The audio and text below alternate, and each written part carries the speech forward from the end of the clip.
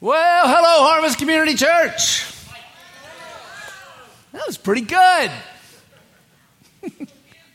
Hey, my name is Mike. If you're a first-time guest, either live here or live there, welcome to Harvest Community Church. Man, it feels like summer outside. It's beautiful, beautiful Pennsylvania weather. You couldn't ask for more. So all kinds of weird things are happening in the world. Somebody burned down Minneapolis, I've been to Minneapolis several times. It's a very nice town. People burn down all the wrong towns. What about Cleveland? Just kidding. Just kidding. Don't burn down Cleveland. But Cleveland or Minnesota, really, think about it. Which one? Minneapolis? But, yes, I'm making light, but we have to smile or we'll go nuts in this crazy world. Here's the good news. The Bible is going out to the world, the good news of Jesus Christ going out to the world faster than it ever has in history. Man, I just saw this really cool celebration. There's a ministry that puts the Bible or the gospel, the good news of Jesus, out to electronic devices as a ministry all over the world in different languages. They just hit their 2 billionth share. 2 billionth share. Now, of course, even if it's somebody looking at it over and over again, that's still a lot of people. That wasn't even possible 20 years ago, right? So do not be afraid, folks. We live in crazy times, but our God is not crazy. Our God is good. He knows what he's doing. Everything's going to be all right, and we get to look at his word. We get to stand and look at his word. So I'm excited about it, but I gotta talk about the summertime for a moment, because it's in 5 short weeks. I think it's 5 short weeks. Harvest is going to do something we've never done, and it's the first time, so we're learning as we do it, and hopefully we get to do it many years to come if God wills. But we're going to have a camping weekend, and we're going to go to where the Dayton Fairgrounds are, and it's going to be our fairgrounds, and we're going to just hang out from Friday to Sunday and have church there Sunday morning. So circle your dates on your calendar, and you say, well, I don't want to go and hang out all weekend. You don't have to. You can come on Friday, you can come on Saturday, and then church on Sunday. Come when you want. We're going to roast a pig one of those days. There might be fireworks. Who knows? We're looking for a bluegrass band to play. We'll see. We're going to do everything we can do. There'll be teaching throughout the weekend too, and church on Sunday. But you might say, well, hey, I'm really good with staying outside. Well, you can bring a tent, and you can stay all weekend. You can bring your RV. You can bring your huge, cool, big air-conditioned RV. I know some of you have them with the pop-out living room, and you could just leave it there for me with a generator on. Think of the fun you'll have. So be ready for that. We're going to call it our Harvest Jamboree. Let's look at Mark chapter 10. Mark chapter 10, verse 35 to 45. Yeah, I'm in a good mood, because not only are there people out there, I'm talking to you online, but I got people in the room. Changes everything. Mark chapter 10, verse 35 to 45. Starting in verse 35, ready? And James and John, the sons of Zebedee, came up to him, Jesus, and said to him, Teacher, we want you to do for us whatever we ask you. It's always scary if someone says, hey, could you do me a favor? And then what do you normally want to say? Well, what is it? And they're kind of, Jesus, do us a favor. And he doesn't just commit. He said to them, what do you want me to do for you? And they said to him, grant us to sit, one at your right hand and one at your left. Now look at these last 3 words, in your glory. So when you, great Messiah, take over the world or whatever, and Israel's lifted up, and you're the king, we're not asking for much. We would just like one of us to be the prime minister and the other to be the third in line in the kingdom. That's all, okay? So James and John's concern is, see, they're expecting great things. Jesus had just told them he was going to be beaten and crucified and raised. They didn't listen to that part. They know he's the king. They know they're going into Jerusalem. They know something's going to happen. They expect Jesus to come out a winner, wisely. And they said, look, when you're the king of everything and all the things are fulfilled, we just want to rule with you. And really, it's not. There's 12 guys, right? You have hundreds of us following you, and a lot of us are loyal, and you pick 12 guys out of them, and out of the 12, clearly you think me and my brother, James and John, or John and James, whichever was talking, you think we're pretty impressive because you pulled us out of the 12 to do special things with you, right? We got to do things other people. So clearly you like us. I mean, we have very impressive resumes, right? John, he's right up there with the very first followers of Jesus. He was a follower of John the Baptist. And when John the Baptist saw Jesus and said, "Behold, the Lamb of God who takes away the sins of the world," right at the beginning, John stopped following John the Baptist and began following Jesus. So he's like right in there at the first, right? And there's his brother James, and they both got to go and see Jesus on the Mount of Transfiguration. The other 12 didn't, only Peter. There's that Peter guy, that pesky Peter guy. But besides him, who's their competition? Right? If Jesus has 12 closest dudes, it's not weird that James and John should think they're number one and they're number two. We've got the resume. Let us in.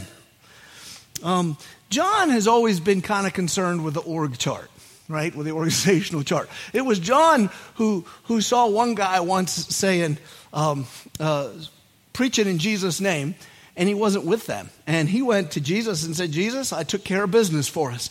There was some renegade guy out here. He was some weird evangelist, and he was out there casting out demons and preaching in your name, but he wasn't with us, so I told him to knock it off." Do you guys remember that story? Some of you might. Jesus said, "Don't tell him to knock it off. He's on our side."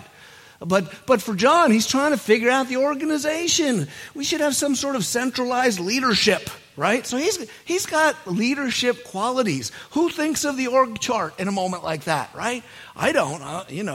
If we're walking all day, I'm thinking, what's the next meal going to be? That's what I think about all the time. Must be my Italian blood. Yeah, Italian, right? Isn't that what they say in Philadelphia? All the Jewish mothers say to their little boys, "Johnny, on the way to school, don't forget your books." All the Italian mothers say, "Joey, don't forget your lunch." And so the Jews get smarter, Italians get fatter, and that's how Philadelphia runs. But John is concerned with organization. Do you know that John and James had a nickname? It's right there in the scriptures. The other 10 guys called them Boanerges. Or I don't know how you say that. Could be Boanerges. It's translated sons of thunder. So they were loud, they were well known, and they were leaders, right? There was a point where Jesus was going to go through a Samaritan town. Because he was a Jew, the people of the town said, "No, you're not coming." And he had to go around that village. And John and James went to Jesus and said, "Look, would you like us to call fire down from heaven on them?" They wouldn't let us go. Talk about road rage. You think road rage was invented now? Somebody cut you off. You're like, "I hope fire comes down." They wanted to burn the whole village. And Jesus is like, "Would you two chill? Would you just chill?" So, they're leaders. They're leaders. And they take charge. So I think their question's logical. When you're the king, what the heck? You're going to need someone on your right hand, someone on your left. Let's just settle it now. It's like running for president. Who's going to be the vice president? So verse 38, Jesus said to him, "You do not know what you're asking. Are you able to drink the cup that I drink?" So then, right, or be baptized with the baptism from which I am baptized? Let's look at the two halves of Jesus' answer. The first part is, you don't know what you're asking. Who is Jesus? Yeah, they know he's Messiah, right? They know he's from God. They know he's the Christ. They might even have figured out that he is God in the flesh. But have they figured out that he's the Lord of heaven and earth, the one who made all things, the one who's before all things, the one who will be after all things, the one who judges all things, the one of which, when you ask to be the second in command to Jesus, you're asking to be the second in command, period. of the universe, of outside the universe. It's the highest height. And he's like, I don't know if you know the job you're applying for. And by the way, I didn't ask you to apply.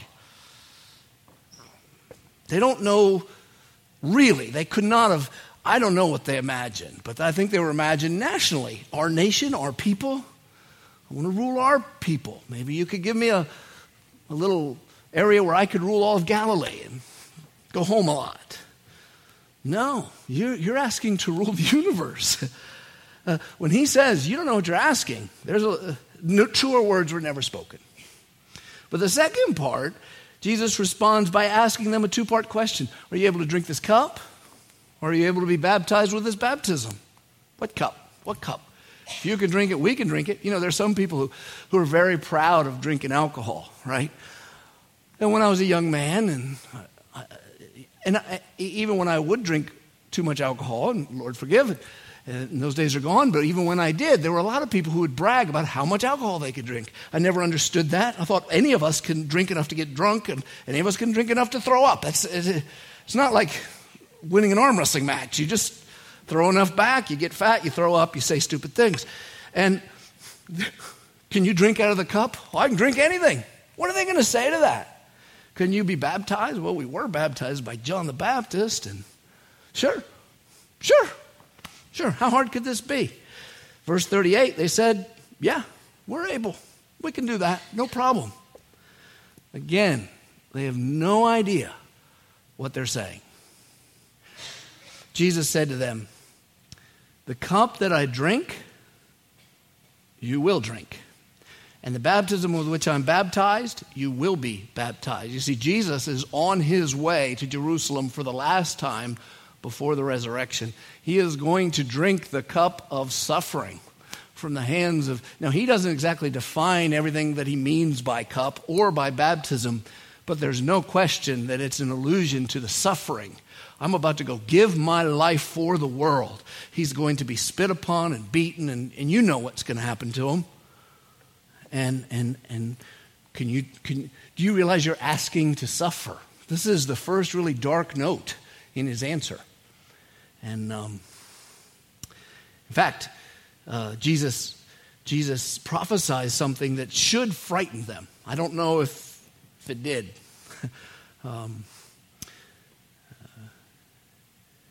He says, you're going to drink it. Approximately 10 years after this conversation, James would be pulled out by Herod and with a sword have his head removed from his neck. And John would be beaten and just have a lot of, he was even dropped in oil, hot enough to, like tarred. And he lived through that. Who knows the scarring? He was beaten many times. He was jailed many times. And he suffered a lot. And Jesus was saying that. You think you can drink the cup. You think I'm just talking about maybe out of a king's chalice. You're worthy of drinking out of this grail. I'm talking about that. And then he goes on and finishes the answer to them. Verse 40, he says, but, and this is his final answer to their job request, but to sit at my right hand and my left, that's not mine to grant. It's for those for whom it has been prepared. Who is that? We don't know. This is God the Son, the man, Christ Jesus, who's also God. He's saying God the Father makes that call.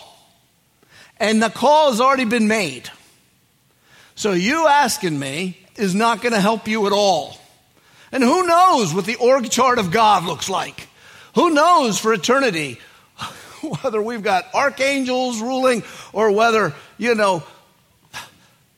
James and John, sure, they're greater than me or you probably. I'm fine with them being in charge. But are they going to displace Abraham or Moses or David? He's like, look, this should not be your concern. Verse 41, now it gets good. And the 10 heard it, and they began being indignant at James and John. Indignant. I love it. They were indignant. They were ticked off. They went on Facebook and said the worst things possible about James and John. They were not happy. They didn't let them play in any reindeer games. They said, who do you think you are? James and John, the fishermen from Galilee. You think you're all that in a bag of matzah chips, but you're not. The bickering has begun. They're offended. Why should you be in charge? Now, you might think, well, they have a point. But think about that for a minute. If you're truly humble, why would you care? The only reason they'd be offended is because they're saying we don't want you to rule us. Why shouldn't I rule you? And so they're all fighting now. So this is a nice calm night around the fire for Jesus and the boys. They're all just fighting. There's moms in the church and probably at home listening who know what that's like, if you've had several boys especially. Everything seemed good a second ago, and now it's just a fight. For Jesus, this becomes a teachable moment. And really the heart of this moment for us comes in what he says next. Jesus called them to him. And he says, look, you know that those who are considered rulers of the Gentiles lord it over them. Now, just to be clear, when you see Gentiles in the scripture, think all those other people, all right? That's the Jewish way of saying all of those people, right? It's the Ross Perot, you people. Those people, who are they? It doesn't matter. They're not us. They're not Jews. We're God's chosen. They worship false gods. They do filthy things. They're not clean. They're pagans. They're stupid. They're bad. Those people, Gentiles. You know those who are considered rulers of the Gentiles lord it over them.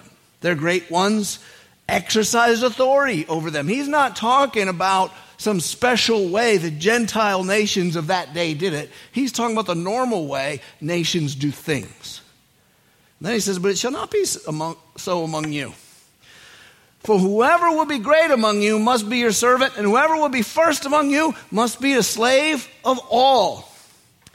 For even the Son of Man did not come to be served, but to serve, and to give his life as a ransom for many. Okay, that's our text. I want to just give us 3 principles from Jesus' teachable moment, because we're his disciples today. And so we want to learn, right? We want to learn what he's teaching them. Because to be a Christian, you're washed clean from your sin immediately. You're born again. Though your body is dead because of sin, your spirit is alive because of righteousness, because Christ is in you. But that doesn't mean you're finished. Now we learn to live as a disciple of Christ. And that's ongoing for the rest of your life, no matter how old you are. So let's try to learn together. 3 principles. 1, there is to be a contrast regarding leadership in God's kingdom and the kingdoms of man. It is the way of the world that the greater you are, the more power you gain over more people, right? And we're talking, when I say great, I'm talking political power, right? That's what they wanted, power. You can have political power in a nation. You can have it in a city. You can have it in a state, right? These fights are happening in Harrisburg, in Washington, D.C., in 7 square blocks in Seattle. They're already fighting. If you don't know what that is, don't worry about it. But they're already fighting because this is what people do, right? These are happening in Beijing. They happen in Havana. They happen in downtown Indiana, wherever those people meet to chat about who's in charge. There is a motivation to be on top. And the greatest ones are the ones who lead the most people. Top dog, it could be in a business. You could have political fighting in a business or a school or even in a social group. It can get ugly, right? But being top dog motivates a lot of people. Now, not everybody, But some people really want to be the top dog. And it's how kingdoms work. This shouldn't be, if you've paid attention at all in your life, or if you've lived for a little while, this isn't a newsflash. It's how nations work. It's how armies work. It's normal. This is so normal for people just to push and climb to get to the top and be in charge of everybody. You won't find a place on earth where that doesn't happen. Nowhere. That's normal. And that's what Jesus was saying when he said, you know that the rulers of the Gentile lord over them, and their great men rule over them. That's what he's saying. But then he makes this contrast. So that's the norm of all the earth, including the United States of America where you live. By contrast, he says, verse 43, but it shall not be so among you. Shall not. And now, as you read that in the English Standard Version, you may think, well, is he saying, please don't act like this? No, he's not saying that. Right? I think it's even better translated, this one, from the Greek to the way the New American Standard says it. So let me show you the New American Standard. It says, but it is not this way among you. In other words, he's saying, I'm building a kingdom, boys. And we're at the baby end. You know, he's going to die. He's going to raise from the dead. He's going to ascend to heaven. He's going to send down the Spirit. And then the kingdom is going to grow in the hearts of people. And eventually it comes in glory when he returns. And he's saying, I have a government that I'm building. And that government does not behave like the governments of the earth. It's not that way. You're asking to be on my right and my left because you're thinking the way the world thinks. That's not how we do this thing. We have a whole different structure. If you come to America, you can take a civics class. I don't know if you can take it anymore, but you used to be able to take a civics class, and they would tell you have 3 branches of government and how there's why there's 3 and all that stuff. And there's 2 in the legislature branch and Senate, and one's the people's house, one's the Senate. And we could just break it all down and tell you this is how the government works. And if you want to rise to the top, that's how you do it. He's saying, my government, do you want to know how it works? Do you want to take civics class with me? Let me give you my civics book. And they're taking notes, and here it is. This is the civics class. He says, it's not going to be that way among you. It's not going to be that way. James and John, you want power based on competence. There's every reason to believe, there's no reason not to believe, I should say, that James and John probably should have been. That maybe they were the most competent. Jesus is saying there's no need to scramble for position, boys. We're not like the nations of the earth. That leads us to the next principle. Leadership in God's kingdom requires the sacrifice of the self to serve others. So there's the contrast. Leadership. I'm not talking about, a lot of people are happy not to lead in many situations. And there's nothing wrong with that.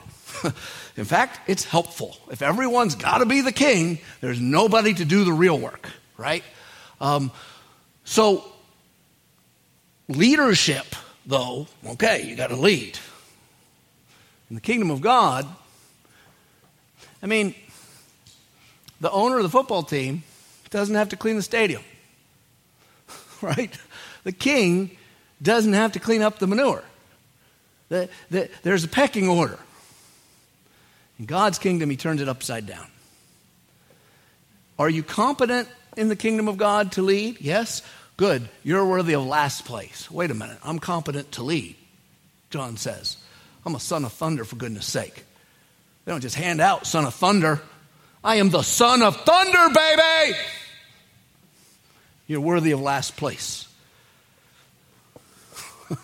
I am the GOAT. I am the greatest.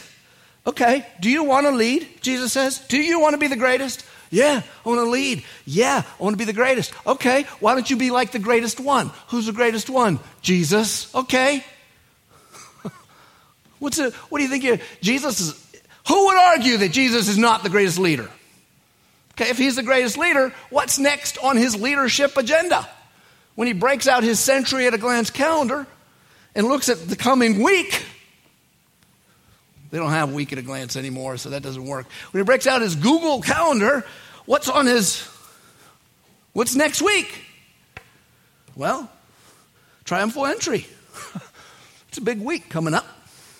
Israel's long-awaited great king will come. The one the Pharisees have taught them about since they were little children. The one they talk about around the dinner table at night. The one they hope for when things go bad in the government. The king that has been prophesied, who's going to lift their nation out of being oppressed and make it great and make it pure and make it clean and fulfill all the promises of God to make them the perfect nation. He is coming. That's the triumphal entry.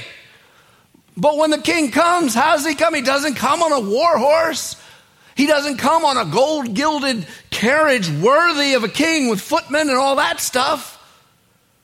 How does he arrive? The prophet had already said this. Rejoice greatly in Zechariah 9, O daughter of Zion. Shout in triumph, O daughter of Jerusalem.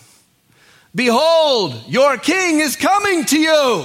He is just and he is endowed with salvation. Awesome. Where is he? Roll out the red carpet. He's humble. He's mounted on a donkey, even on a colt, the foal of a donkey. And then back in the King James, this is the one time the boys got to cuss in church. Well, I can't even do it now because they changed the word to donkey. That's okay.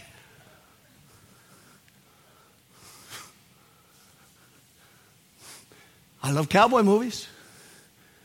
It's American to love cowboy movies. If you say, well, I don't love cowboy movies, I just want you to know you got a little bit of communist in you and you don't want to work that out. Sorry. I've never seen John Wayne ride in on a donkey.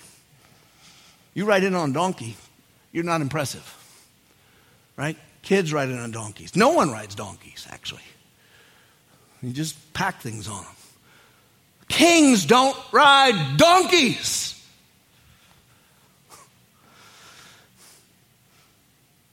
Israel did not recognize the king.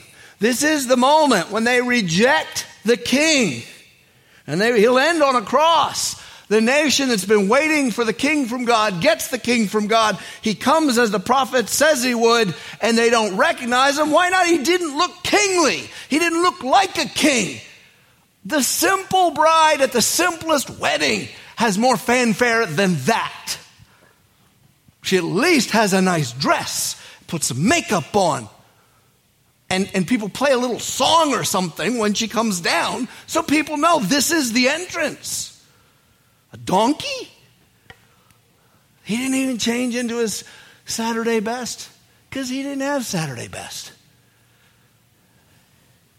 He didn't have well-dressed attendants. He didn't have red carpets. You think if the king is coming, there'd be someone to receive him, all dressed in their best, standing at attention. Behold, the king is coming.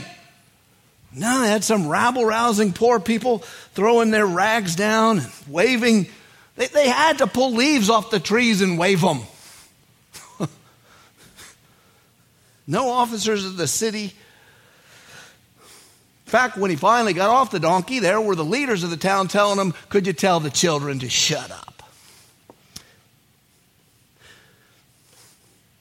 Jesus is the greatest one. He has all the power to rule. James, what was it you wanted again? You want to be second? John, you want to be third?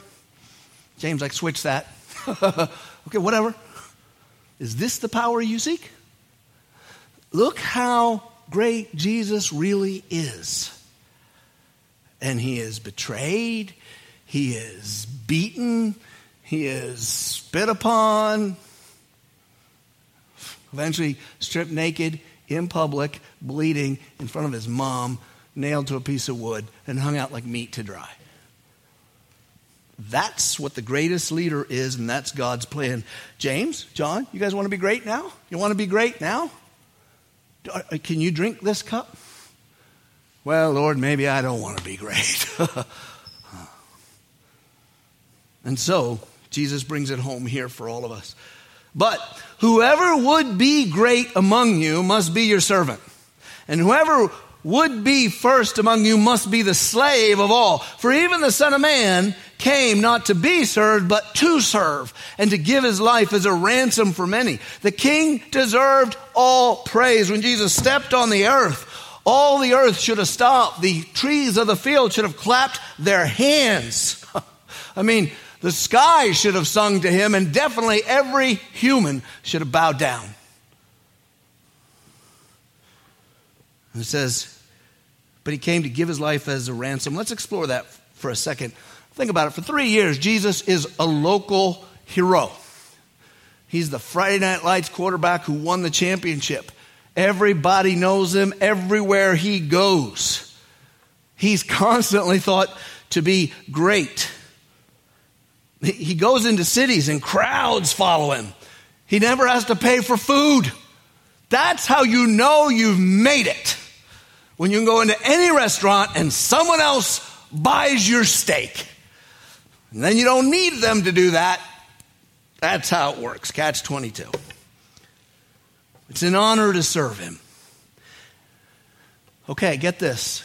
Every single thing Jesus did and every single thing Jesus said for 3 years were acts of serving another person. Everything he did was an act of service. And you say, well, who? Who was he serving? Well, you read the stories. He was serving bad people. He liked to serve prostitutes. He made himself a servant of drunkards, drug users, sinful people. He loved to serve stupid people. Stupid people were one of his favorites. Stubborn people, silly people, angry people. Why? Well, that's what he came for. He said, the Son of Man did not come to be served. You should have been served. I know. That's not why I came. Well, this don't make no sense. Not to you. God has a plan. I came to serve the yo-yos and the idiots and the smart people. Why? Listen, think about it. After 3 years, everywhere he went was crowds. If the Pharisees couldn't have got him alone, and they say, thank you, Judas, they couldn't have taken him. No mob would have let him. He was the guy. People loved him. They wanted to serve him. If you've ever been around someone you just think is all that, I don't know what you're supposed to say today. I was going to say the cat's meow, but what the heck is that? Someone you just think is great. You want to serve them. If they come to your house, you're like, sit down. You look in your fridge and you're like, I can't believe I don't have anything decent to serve this people. You ever felt that way? I don't have anything decent to serve this person, right? You felt that way, right? Okay, think about this. That's the food you eat. It's not good enough for him. Why? Because he's somebody, right? That's how you want to serve. He didn't exploit his position. He didn't manipulate anybody. He didn't parlay it into a government position. What's it mean to serve? What does that mean? Today, servants have to get respect. Don't call her a waiter. Don't call him a wait. Don't call her a waitress. Don't call him a waiter. They're dignified. They're servants. Make sure you tip them 100% because they're working hard for you. I mean, it's like, whoa, we're to worship them. It's not even making sense anymore. What's a servant? Servant is someone who does all their acts to benefit who? Somebody else. Right? So for 3 years, Jesus served. He served his mom. We're out of wine. It's not my time, Mom. Do what he says. Okay. He served the 12. He served the crowds. He served his enemies. He would even take time to teach his enemies who were cantankerous and mean. He served the demon-possessed. He served the beggars. He served lepers. You know the stories. He served the rich. He loved to serve the rich. And he served the poor. He loved to serve the beggars. He served Samaritans, and they're just nasty, awful people to Jews. He served his buddies, Mary, Martha, and Lazarus. He served pagans when they'd show up. He'd serve Roman soldiers. Roman soldiers! He served the ungrateful. He served everybody. What was his greatest act of service? The Son of Man did not come to be served, but to serve and to give his life as ransom. That was his greatest act of service. The cross of Jesus Christ, putting Jesus on the cross was the greatest sin, right? Evil men doing bad things, right? Can you sin more than the cross? You would say, well, I can think of sins worse. No, you can't, because you have to think of who the sin is being done to. You've never dealt with someone completely innocent. And it was an act of service. It was done for the benefit of other people. For you, for me, for the many. We were in bondage. It says they were ransomed. There was a payment that needed to be made in the spiritual reality that we don't understand. We were owing a debt to God because of our unrighteousness that we could not pay. We were in bondage to sin and the guilt and the shame that came with it, and we couldn't get out. And he said, okay, I'm going to serve you. Here's what I'm going to do. I'm going to pay your ransom. Some of you people won't let someone pay for your food. Some of you can't even give a doggone Christmas gift to without you going, oh, you shouldn't have, you spent too much.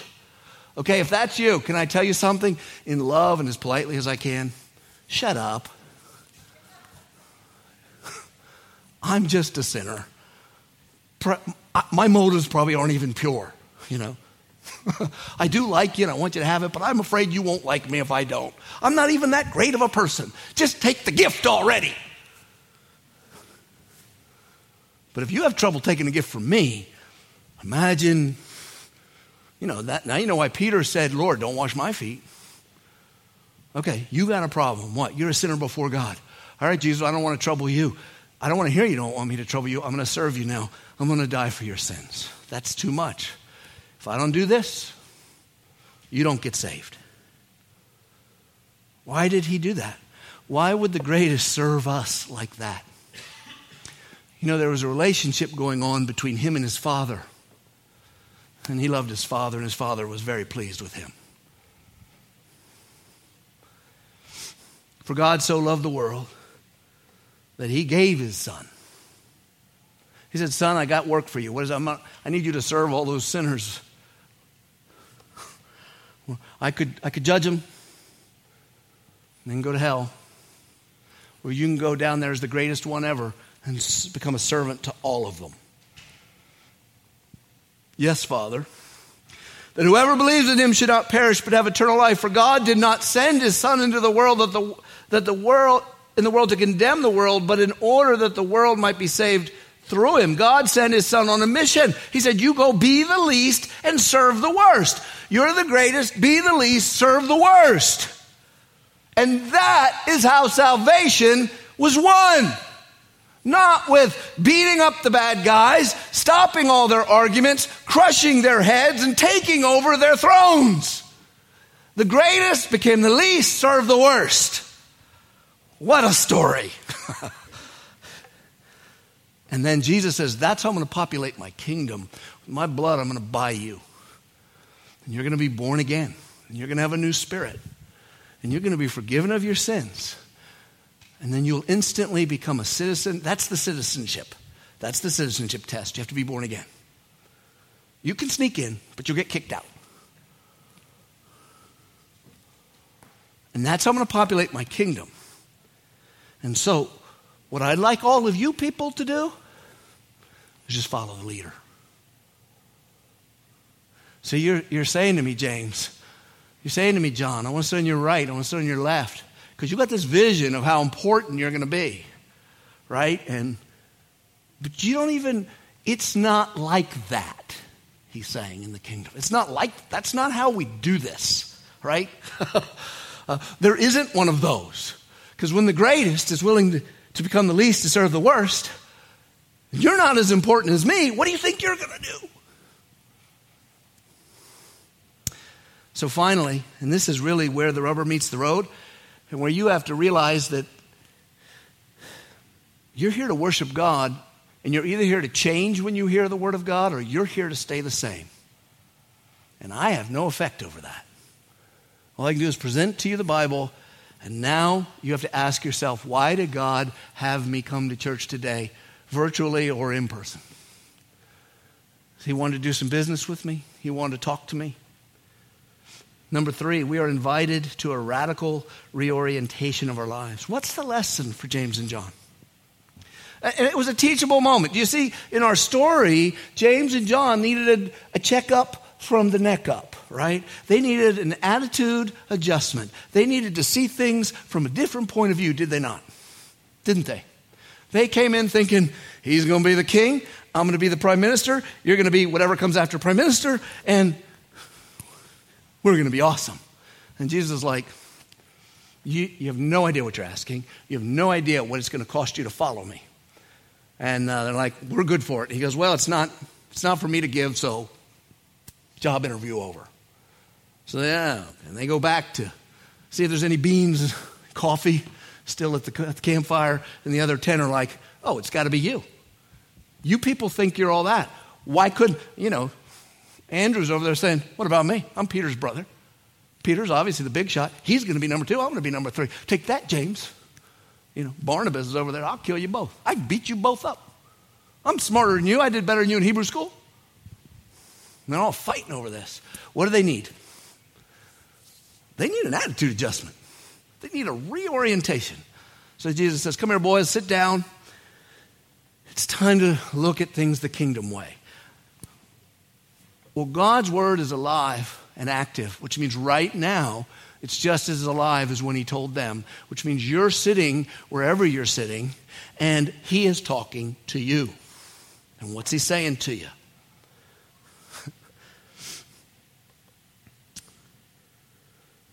John was the son of thunder.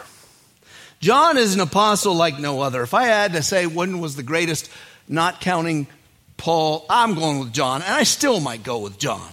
John wrote the Gospel of John. He got to write 1st, 2nd, and 3rd John. He was so awesome, he named all the books after himself. And he wrote Revelation, the book that has scared more people in history. I mean, that's better than Stephen King. He lived longer. We don't know how old he was, but he could have been as young as 20 because he lived till 90-something AD. So either he had to live till over 100 or he started really young. You couldn't burn him in oil and kill him. And he wanted, who doesn't like a guy who says, the Samaritans won't let you through? Law and order. John tweeted that out. Law and order. Send in the National Guard. Bring fire from heaven and kill them Samaritans.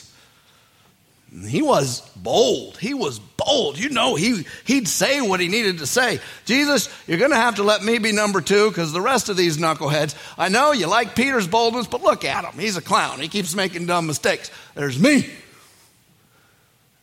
I got a feeling if he was around, he's the kind of guy I'd follow. Son of thunder. That's what his boys called him.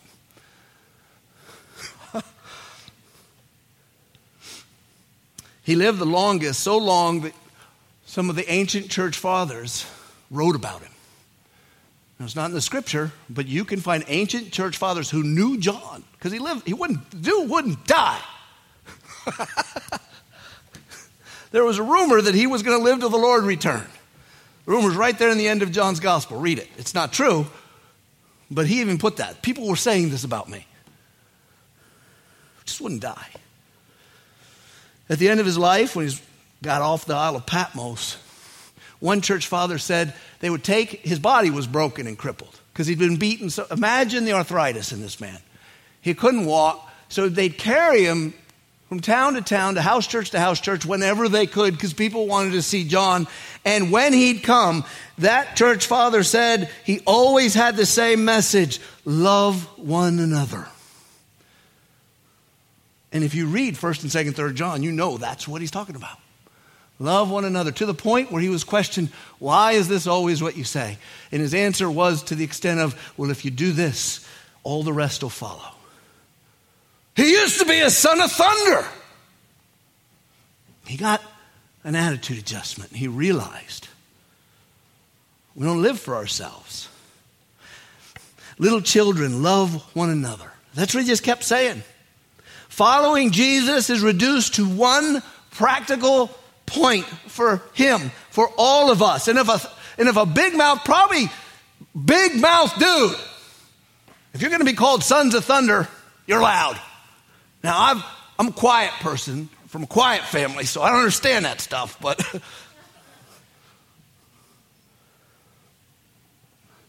some people are loud and mean. John was loud, but he was a softie. God made him a softie. If you're going to love people well, you know what you got to give up? Fame, greatness, the desire to be seen as the one in charge. To be loving, you have to live for the benefit of others. We live in a time where people are obsessed with being their best self. Have you heard that? I just want to be my best self. And we got this idea that there's a vision of myself, and a good moral responsibility would be if I can just care for myself in such a way, get my mind set in such a way, get my body in such a way, and use essential oils, then I will be my best self and make my greatest contribution to the world. Look, I'm big on self-improvement, right? And if you need to improve, go for it. But there is a subtle deception in that. Because you can become a very dangerous distraction to yourself.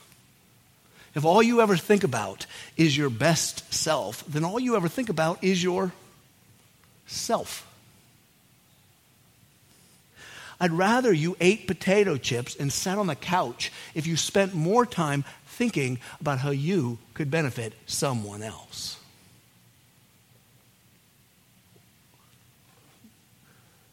Being your best self, who cares? Who cares?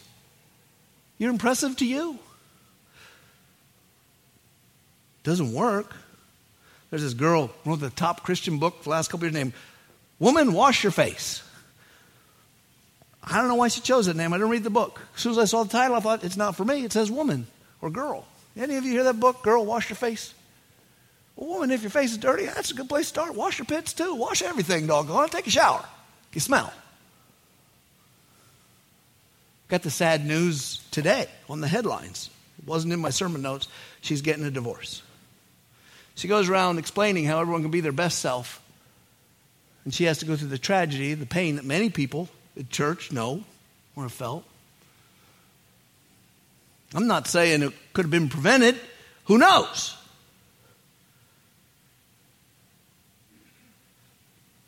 What is your orientation right now? What do you live for? Is it the benefit of yourself or the benefit of others? If you could count all your words for the last 3 years, how many of them were said to serve someone? If you can count all your Facebook posts, how many of them were said to serve someone? All your texts, how many of them were said to serve someone? To benefit someone? All Jesus's were. Well, what about me? What about you? Can you drink the cup? I mean, if the cup of following Jesus means you could be beaten and boiled in oil or have your head lopped off, all I can say is, what about you? You let me worry about you. You worry about me.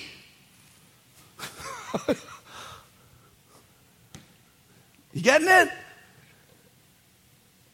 Is all that you do done to benefit someone who's not you? Well, what about me? Who's going to look out for number one? You're not number one. That's Jesus. I'm asking you, is everything you do done? What are your goals? Do you even have any? What are they? God is calling through this text every one of us to copy him. Right? If you want to be great, become the servant of all. If you want to be first, be the slave of all. For even the Son of Man did not come to be served. He came to serve and to give his life. Well, if the leader does that, my friends, when I'm old, which is 50 years from now, I'm thinking, I want people to say, he's known just by love. I knew him when he was young. He was a bit cantankerous. but he's getting better. He stopped thinking about himself all the time, and he always made me important. This is the Jesus way. You have to decide, is it going to be your way? Because that's the Jesus way. There's not another one. You can go to church and never know Jesus. You can go to church and never walk the Jesus road. And you can believe it's all true. But the ones who are saved are the ones who are ready to follow a man who's going to a cross. And he rides in on his highest note, bouncing around like Festus on a donkey. Thank you for listening to this sermon from Harvest Community Church. We invite you to join us at any one of our 4 campuses located in Kittanning, Petrolia Valley, Indiana, and Freeport. For more information, check us out on the web at harvestpa.org.